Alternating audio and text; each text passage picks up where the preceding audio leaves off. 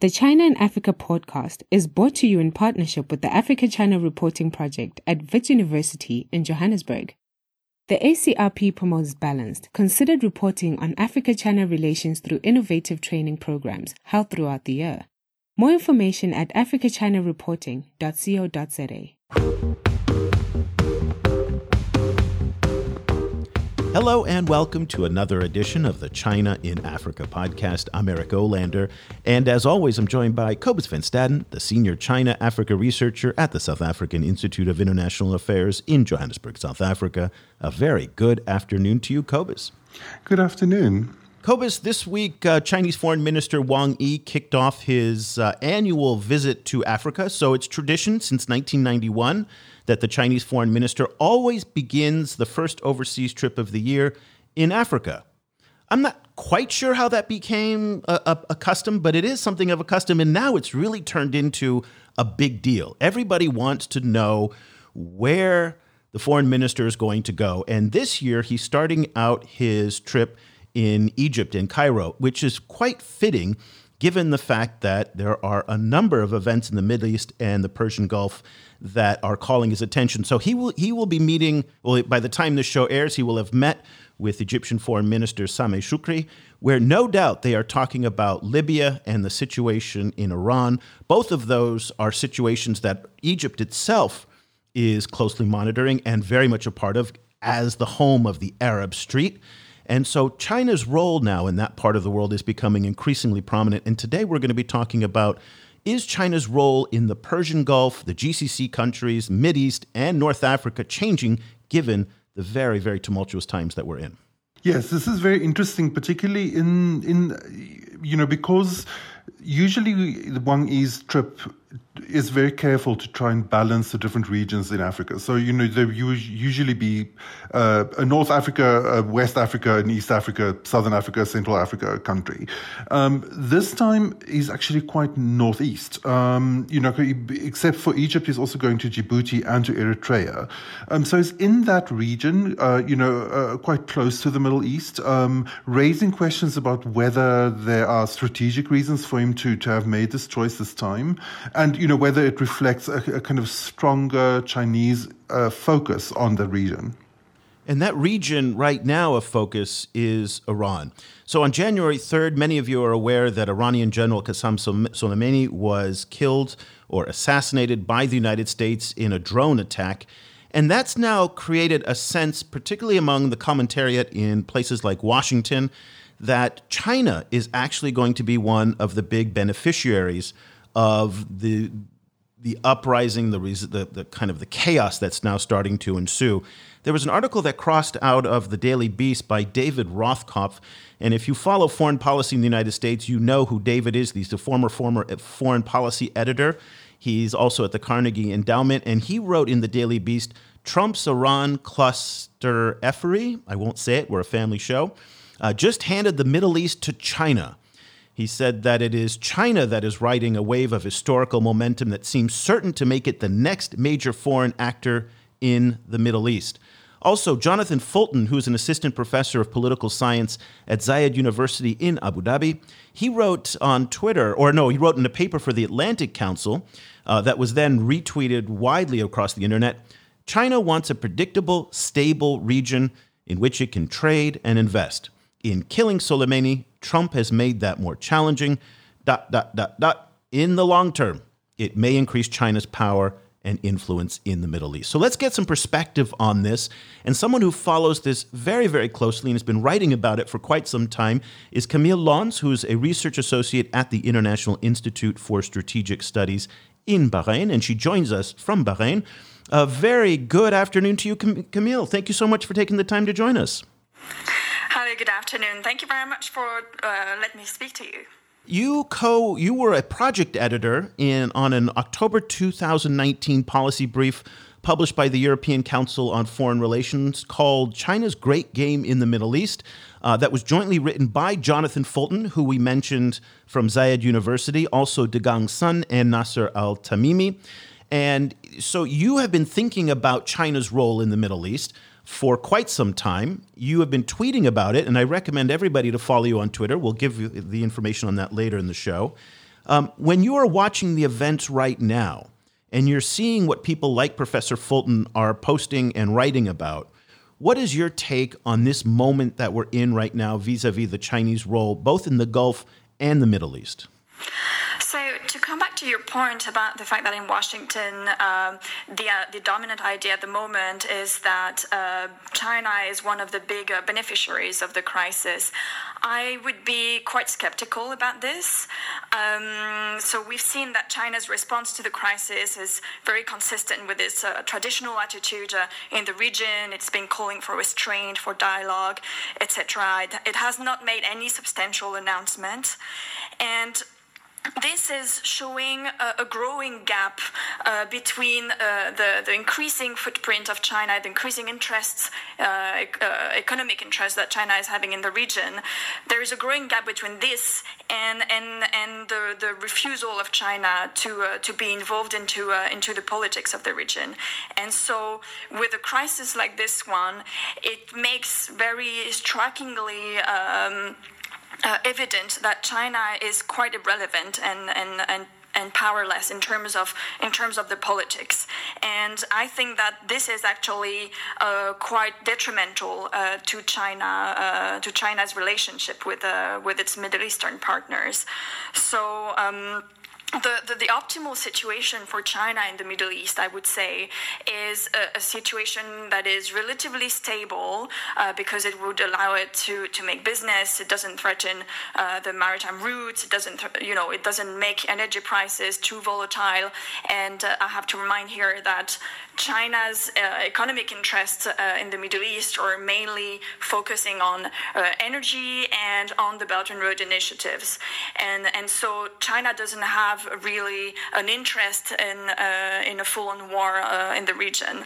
But it is true that it has an interest in low-intensity tensions between the U.S. and Iran, for example, because it allows it to kind of capitalize on these competitions and rivalries in the region. But it is definitely not in China's interest to have a real escalation in the region because, and we see it with the recent crisis, that China has been absolutely absent from what's been happening. So I would disagree that this is in China's interest.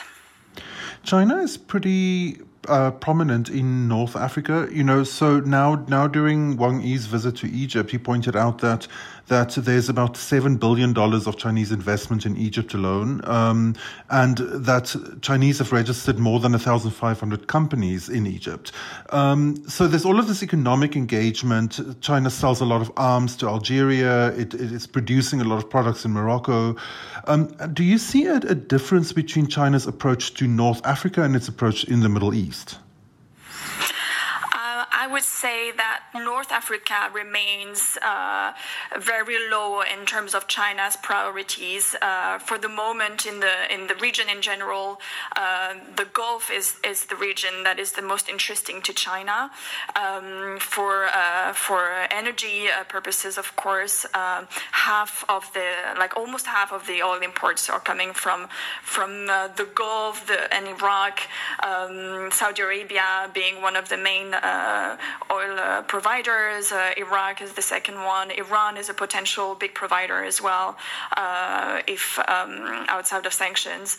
And all the maritime choke points around the Gulf as well are quite important for China, for the trade, etc. So the North Africa is, of course, it's a region that China is considering more and more, but I would say that in terms of priorities, it's very down below the list. What do you think the Chinese are thinking right now? And I know that's a very opaque question, but I'm a little bit confused here because I'm looking at Chinese official media, and it's very, very sympathetic to the Iranians. First of all, the Chinese loathe and detest unilateral military interventions in other people's countries. That makes their skin crawl because that's the kind of thing that they're terrified will happen in Tibet or in Xinjiang or in some other places. So that type of unilateral military action is offensive to the Chinese from the beginning. But Chinese ambassador to South Africa, Lin Songtian, who is emerging as one of China's most outspoken international spokespeople, not just an ambassador to South Africa, but increasingly someone who is commenting on all sorts of international geopolitical issues, he wrote, "Where's the justice, rule of law, and human rights?"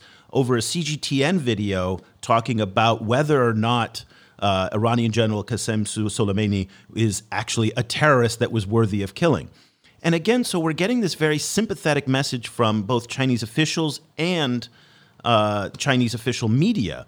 What do you think they're trying to convey, and how do you think the Chinese are trying to play this in Iran to be sympathetic with the Iranians, which by definition seems like it would antagonize the Americans and cause yet more instability? But that instability, though, is what you said will actually hurt them in the long run because it really complicates the price of oil. Tell us a little bit about what you think the Chinese approach is in this region, based on what you've seen as well. So I would say there are two different things. This narrative condemning the attacks falls in line with the very traditional Chinese line of non-interventionism, respect of the rule of law, respect of Iraq's sovereignty, territorial integrity.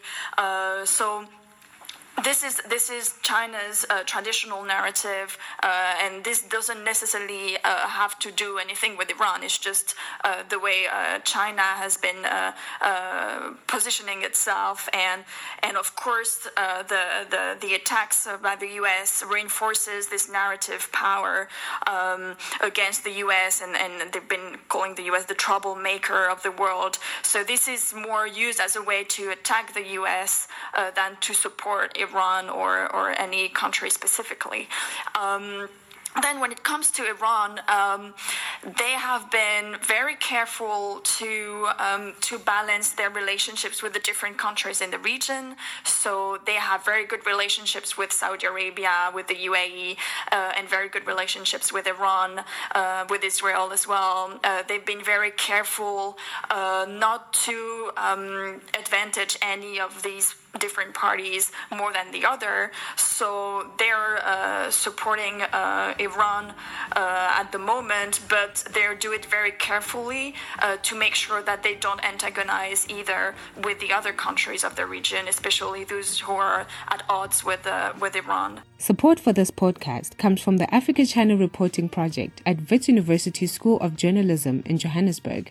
The ACRP provides reporting grants, workshops, and other professional development opportunities for both African and Chinese journalists.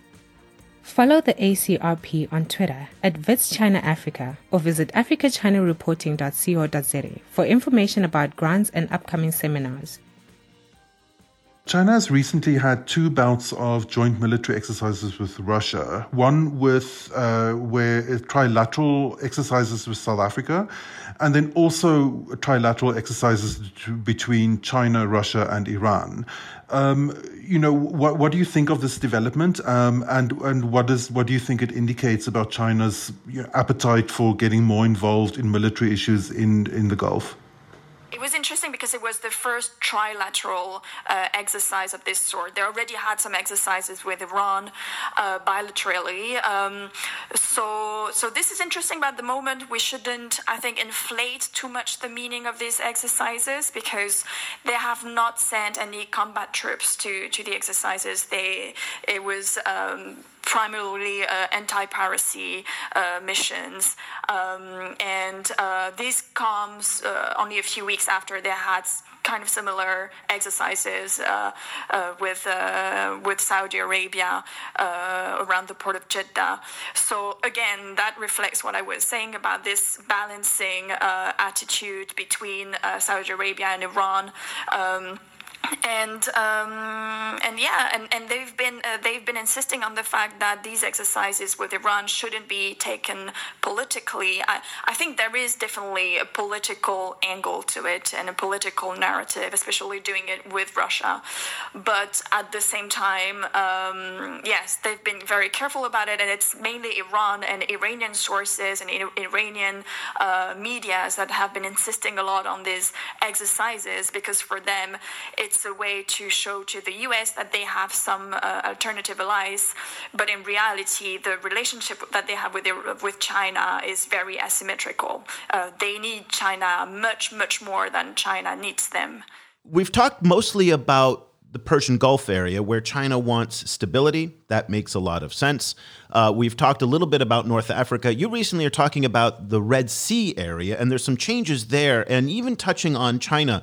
Talk to us a little bit about some of the politics and the dynamics in the Red Sea area, that particularly as they pertain to China. So for the Red Sea area and the Horn of Africa, I mainly look at it through the Gulf perspective and the perspective of Arab Gulf actors. And over the past 10 years, they've been increasingly present in the region. I mean, they made a comeback. They were already present in the past, but they made a real comeback in the region. And part of this is also linked to China's Belt and Road Initiative. It's not the only element to it, but it's an important element in the sense that these Gulf countries are in a moment where they're trying to diversify their economies. Saudi Arabia has put forward this Vision 2030 to diversify its economy, and one of the elements that they have identified as a good way to do that is to emerge as trade hubs and to invest a lot in close partners, and especially in the Horn of Africa, and to try to find a place on the Belt and Road as much as possible. And they know that China is very present in the Horn of Africa, that it is very interested as well in the Red Sea. And so for the Gulf countries, being present and being relevant actors in this region is also a way to plug themselves on the Belt and Road initiatives. And they have been trying to see how to cooperate with China in this region. For the moment, this is very much at the beginning, and there is very little signs of cooperation between China and the Gulf countries and the Horn of Africa. China tends to do its projects on itself, but this is something that is going to be very interesting to look at in the future. You mentioned that China is very involved in trade and investment, economic activity in the region, and is generally trying to avoid getting too heavily involved in politics. That, of course, is it's generally its approach in Africa as well. It tends to stay away from political issues as far as it can, and from commenting on internal factors and trying to really use economics and economic engagement as the main vector for its engagement. Is that an approach that can also work in the Middle East? Is there a way for China to have a strong relationship with the Middle East only on economic terms, or will it be forced to becoming politically involved in the future? I mean, that is the big question that everybody is asking. The thing is that even though China has been claiming that it was only interested in economics, we have seen over the past few years an increase in political relations, cultural relations as well, and to a lesser extent security relations as well. This is really at the beginning, but the fact that China, it's not exactly in the Middle East, but this base in Djibouti is very close to the Gulf. The possibility of having also some military capabilities in Gwadar, so on the other side of the Arabian Peninsula in Pakistan. And the fact that it's conducting also some exercises with Middle Eastern countries, all this is showing that China is slowly learning about the region and starting some at very low level some cooperation with the countries. So definitely what we see with the recent crisis, is that China is not there yet for sure. And when a crisis of this type happens, we see that China is very much willing not to get involved at all. But yeah, there is a possibility that on a learning mode, and that this could, in the long term, be something that they could be able to use later. And the problem of the Middle East, and that's the big dilemma for China in the years to come, is that it is going to be increasingly complicated for China not to take position on politics at all. And it's a very divided region, and where the countries are feeling very insecure, and where especially I'm talking here especially about the Arab Gulf countries, where they're seeing the U.S. less and less willing to be the security provider in the region. And so there is a growing feeling of insecurity around this, and they are trying to develop their own capabilities, but they have the feeling that they will have to rely on other countries as well. And so it is quite likely that in the coming, in the years to come, China is going to be pushed increasingly by these countries to play a greater role. So we have to see how it will navigate this. But I think that on the long term, it will have at some point to get more involved in the politics as well. What I think is so fascinating about China's involvement in this part of the world is how, up until now, they have been able to navigate the pitfalls of the sectarian politics, both with Sunni and Shia Islam, but also in the Arab-Israeli side as well. They are able to do business with the Saudis and yet at the same time maintain really strong relationship with the Iranians. At the same time, they are doing business with the Israelis, and they are in Syria. I mean, it's I don't know if it's because those countries simply don't look at China the same way as they would the U.S. or another country. They just kind of say, China's here to do business, so we'll leave them out of the sectarian politics. But there's another aspect to this, that China itself right now has a large Muslim population that is turning. All of the best reporting in the West suggests that there's a mass internment program of at least 1 million people, Muslims, from Xinjiang, and yet they have escaped all of the criticism that would have befallen certainly if any other country did it in the West or others, they would be pillared by the Arab street. How is this possible that the Chinese have been able to navigate it so effectively and not have issues like the mass internment of Muslims become a potent, powerful, emotional issue on the Arab street? Yes, exactly. I mean, China has been very good at creating this very transactional relationship with Middle Eastern countries where they say, we don't intervene, we're not like the West, we're not going to, give you lessons about human rights or governance issues, we just want to do business with you. And this, at the beginning, is something that has been very well, it's still very welcomed by a lot of these countries because it contrasts a lot with the traditional Western approach. And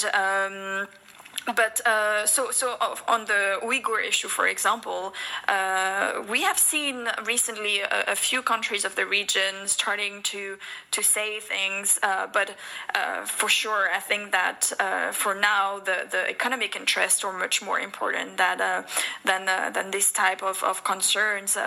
So China has been very good at selling a bit its own narratives to these countries, and even gaining on the international scene, gaining this support on a number of domestic or regional issues.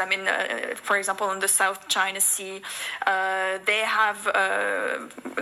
managed to have some agreements with some of these countries to get their support on what matters to China, or to get their silence on what China doesn't want them to say. And in return, China is being a partner, an economic partner, and China doesn't criticize them on their own domestic issues as well. So China has been very skillful at this, and I don't see it changing in the near future. I don't think that, especially in Gulf countries like in Saudi Arabia, I don't see any open criticism on the Uyghurs arriving anytime soon. But I think this is a dual-edged sword as well, this transactional relationship with these countries, because it is saying... it is something that is very welcomed by especially some autocratic regime who like this non-interventionist approach, but at the same time, it means that Middle Eastern countries are very much aware as well that China is not really a reliable ally, and they say it consistently in meetings. They don't necessarily say it openly, but in private meetings, they consistently tell me China is going to fail us. They have this feeling that China is there to do business, and whenever it doesn't have interests anymore, it is not going to stay in the region, or it's not going to intervene in politics, etc. So this can be, I think, also this attitude of non-interventionism can be quite detrimental to China on the long run, because we see that. Okay, lots of Middle Eastern countries have been trying to get closer to China because they see a lot of opportunity. They see a way to also use China as a kind of bargaining chip in their relationship with the West. But at the same time, whenever they can, they still prefer to have strong relationships with the West. They still prefer to even sometimes deal with the West on economic terms. We've seen that Iran, for example, when the JCPOA was signed, they abandoned some of the projects they had with China to run to Western investors. So for the moment, if China really wants on the long term to deepen its relationship with these countries, it will have at some point to take sides and to be a bit less transactional in its relationship. China in this respect plays a similar role in Africa, where it plays the role of the non-West. The kind of alternative to the West, frequently also usable as a kind of a bargaining chip between African countries and the West. But you've also pointed out in your policy brief that there seem to be indications that the role of the West in the Middle East is changing, and the current crisis with Iran does also seem to be pointing in that direction. How do you see the role of the West in the Middle East changing over the next while, and how do you think China will adapt to those changes? For the moment, the role of the West is mainly the role of the U.S.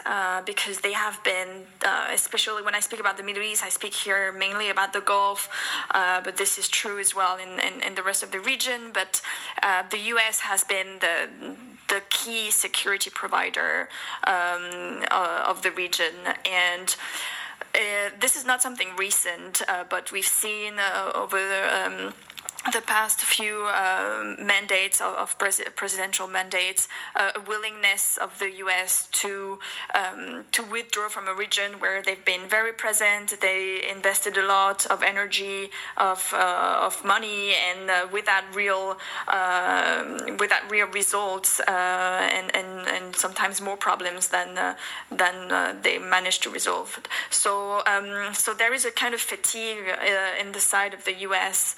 and a willingness to withdraw from this region, and so this is something that Middle Eastern countries, and especially Arab Gulf countries, have been perceiving very acutely. And with the Trump administration, they hope that Trump would change this dynamic, and finally, very quickly, they saw that it would be the case with Trump as well. And especially this summer, during the series of attacks from very high, likely Iran to some oil tankers, oil facilities in Saudi Arabia. The reluctance of the U.S. to jump in and to really reply strongly to these attacks has been quite a big concern for Arab Gulf states, and quite of a wake-up call on this front. So this has led them to turn towards alternative allies and try to diversify their relationships. And one big beneficiary of this has been China.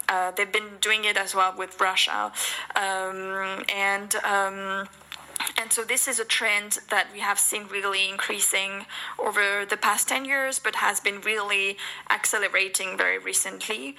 But yeah, the big dilemma, the big issue for Middle Eastern countries at the moment is that they see the U.S. less reliable, quite unpredictable, and with the Trump administration, and we've seen it the way also they have been replying to the current crisis with Iran, that they've been very careful, calling also for restraint and de-escalation, because they know that they will be the first targeted if there is a real escalation, and that shows the lack of trust that they have towards the U.S. at the moment. But at the same time, they don't really have anyone else to turn to, because China has been totally absent.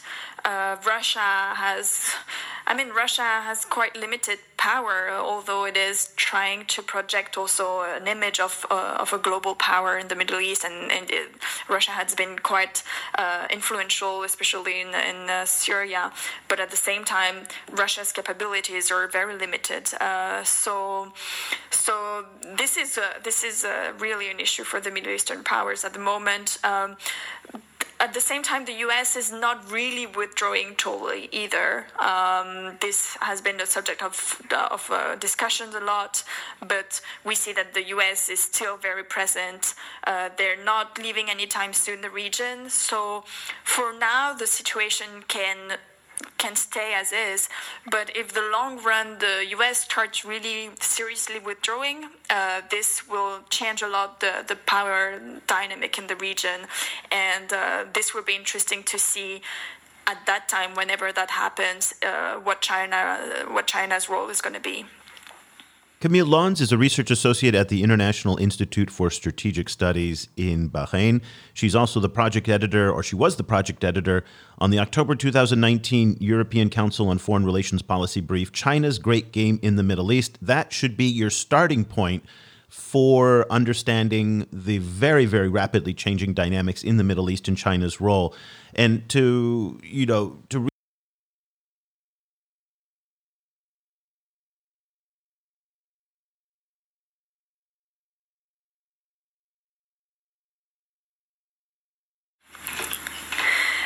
on Twitter, it's at Camille Lons. It's just my name and my surname.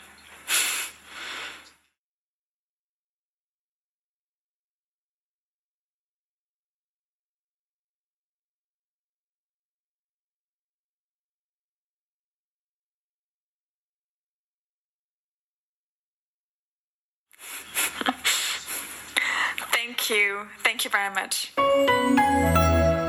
One of my big takeaways from Camille's comments was right at the beginning of our discussion, where she said a lot of people are overstating China's importance in this region. And I think that is a habit that happens in a lot of Western capitals. And I think that's what's going on a little bit in some of the media coverage that we're seeing about how this crisis with Iran is really benefiting China, as if China is an equal to the United States in the Persian Gulf, which Camille pointed out it's not. It's not militarily, it's not politically, it's not historically. By any measure, China is not an equal here. And there is this overstating of Chinese power that often happens. And I think this is something that is born out of American ignorance and fear of China, which says, wow, they're the new Soviets, they're the new Cold War, they're the new rivals, so therefore they must be equal to us. And I think it's really, really important that we take to heart what Camille said, which is they are not in any capacity close to being comparable to what the United States is, for better or for worse. They're different. They're playing by a different set of rules. We've talked about that in Africa, and they're also playing by a different set of rules in the Persian Gulf as well. So I don't think it's appropriate to follow what David Rothkopf was doing out of Washington by saying, America's losing, China's winning. I just don't see the one for one. I agree with Camille on that one. Yeah, I think in a lot of ways the U.S. presence in the Middle East is something unique, and can't easily be replaced by any other country. It's something that is this kind of world historical unique situation. Um, and it's a kind of a structural element that a lot of Middle East foreign policy has kind of evolved around. So it'll, a change in American power will be its own massive story, and it's difficult to kind of to put that story in the context of a kind of a Cold War bipolar narrative. Kind of it's not necessarily that a decline in American power equals an increase in Chinese power, or the other way around, that an increase in Chinese power necessarily implies a decline in American power.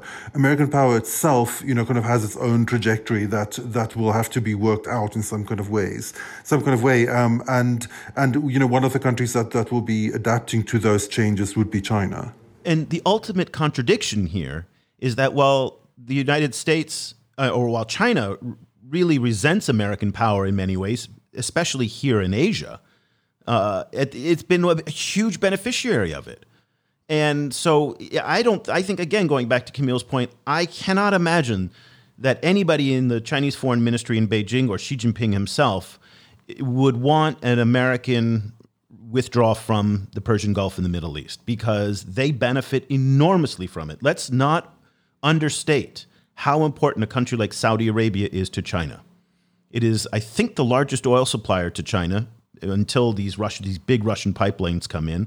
A lot of Chinese oil is coming through the Gulf. And the American warships that are there to protect that are incredibly important to them.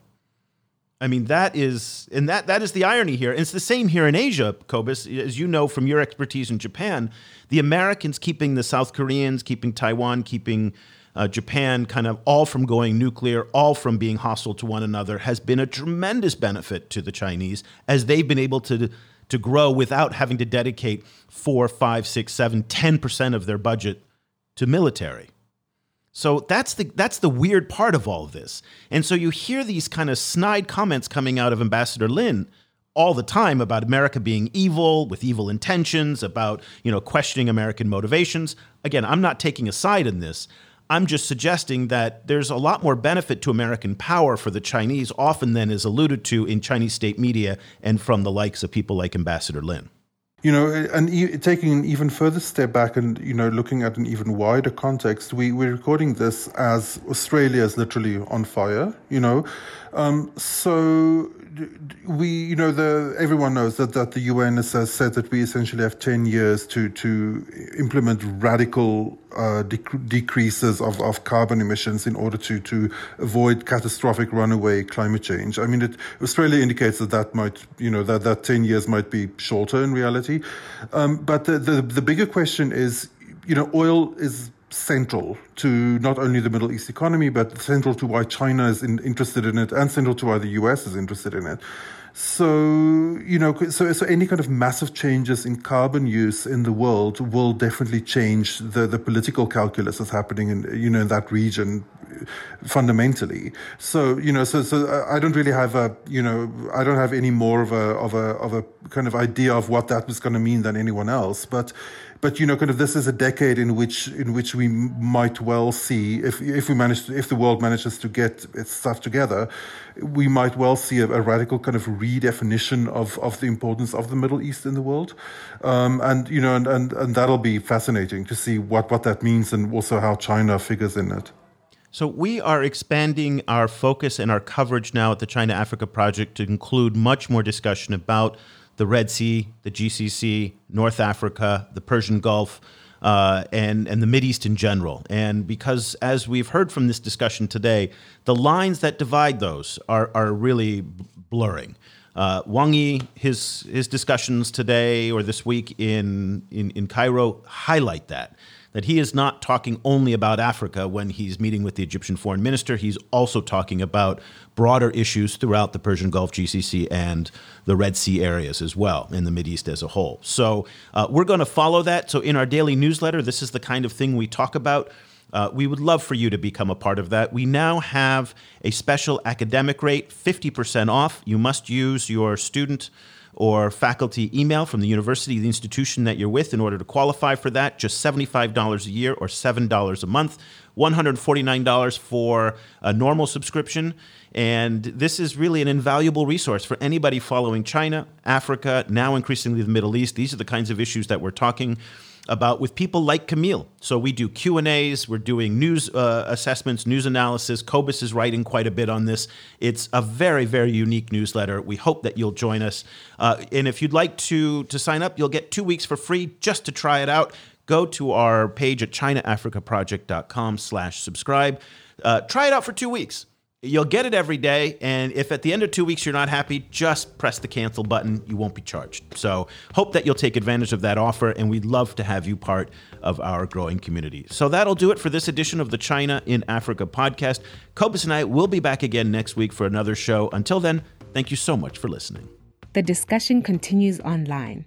Head over to facebook.com/China Africa Project to share your thoughts on today's show. The guys are also on Twitter, where you can find Kobus at Stadinsky or Eric at E. Olander. And be sure to sign up for the weekly China in Africa email newsletter by going to www.ChinaAfricaProject.com.